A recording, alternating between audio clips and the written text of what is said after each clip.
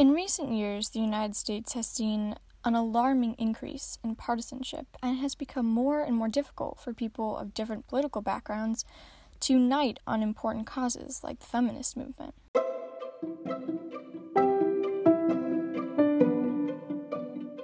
Hi, I'm Althea.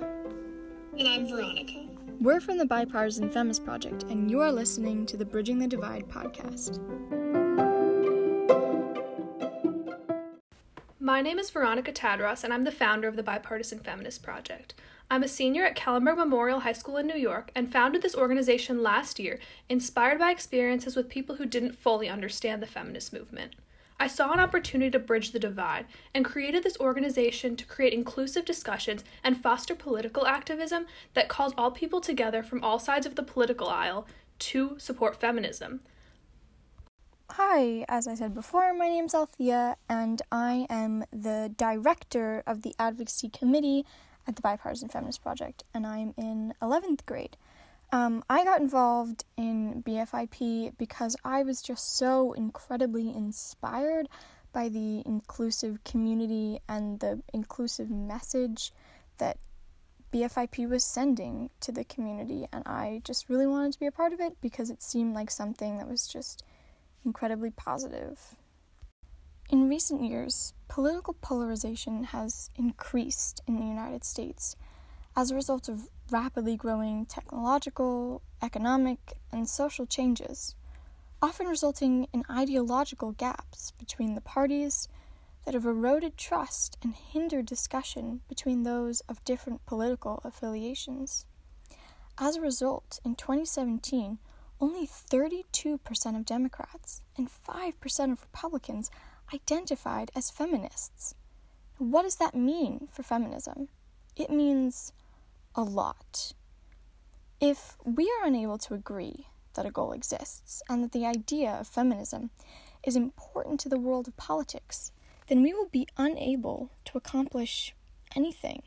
Without the full acknowledgement by both political parties, the feminism movement lacks momentum. Liberal politicians can make claims to being feminist without valuing feminist ideas, and conservative politicians may be pressured into not supporting feminist ideas so that they don't go against the values of their party. In this climate, feminism is no longer a tool for supporting and empowering women, which is its real purpose.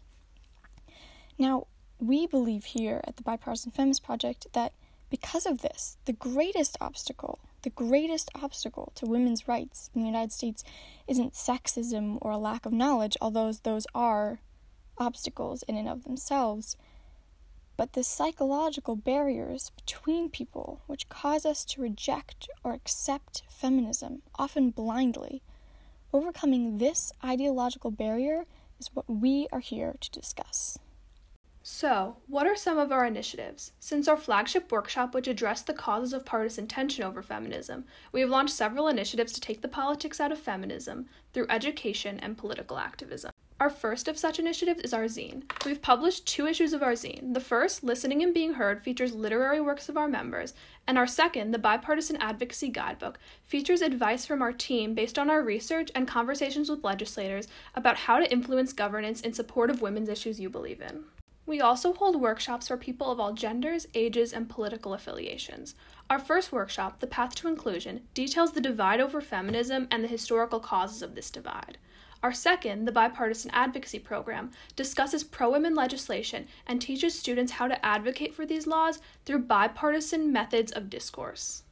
Finally, our most recent project is the Bipartisan Feminist Project Political Action Committee.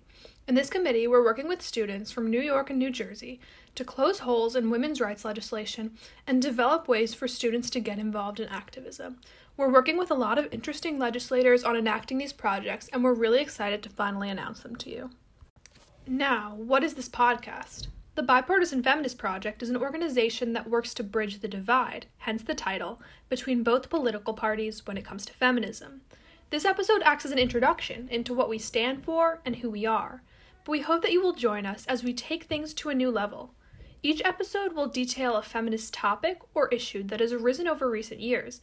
As we take you along with us to explore these issues, we will analyze their origins and discuss how we can work to solve them. This podcast functions as an open discussion as we listen to different perspectives and viewpoints on issues that women face. Our podcast welcomes and encourages women and men from all political and social backgrounds to come together and listen to dissolve the political barrier that exists in the feminist movement. We hope to teach our audience how they can become involved and work towards building political, economic, and social equality between the genders. So, what are you excited about most for this podcast? I'm really excited to start talking to different women with different experiences of the feminist movement and people of all genders, and hearing about what they think about these different issues we're discussing.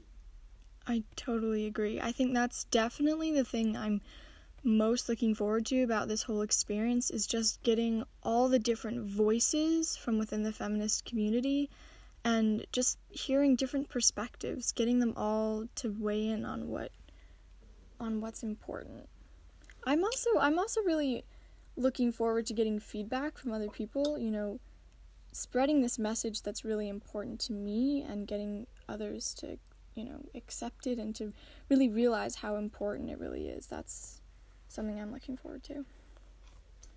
Definitely. I think we're going to get a lot of important insight on what bipartisan feminism is and what people agree with it and even what people disagree with it. Yeah, absolutely.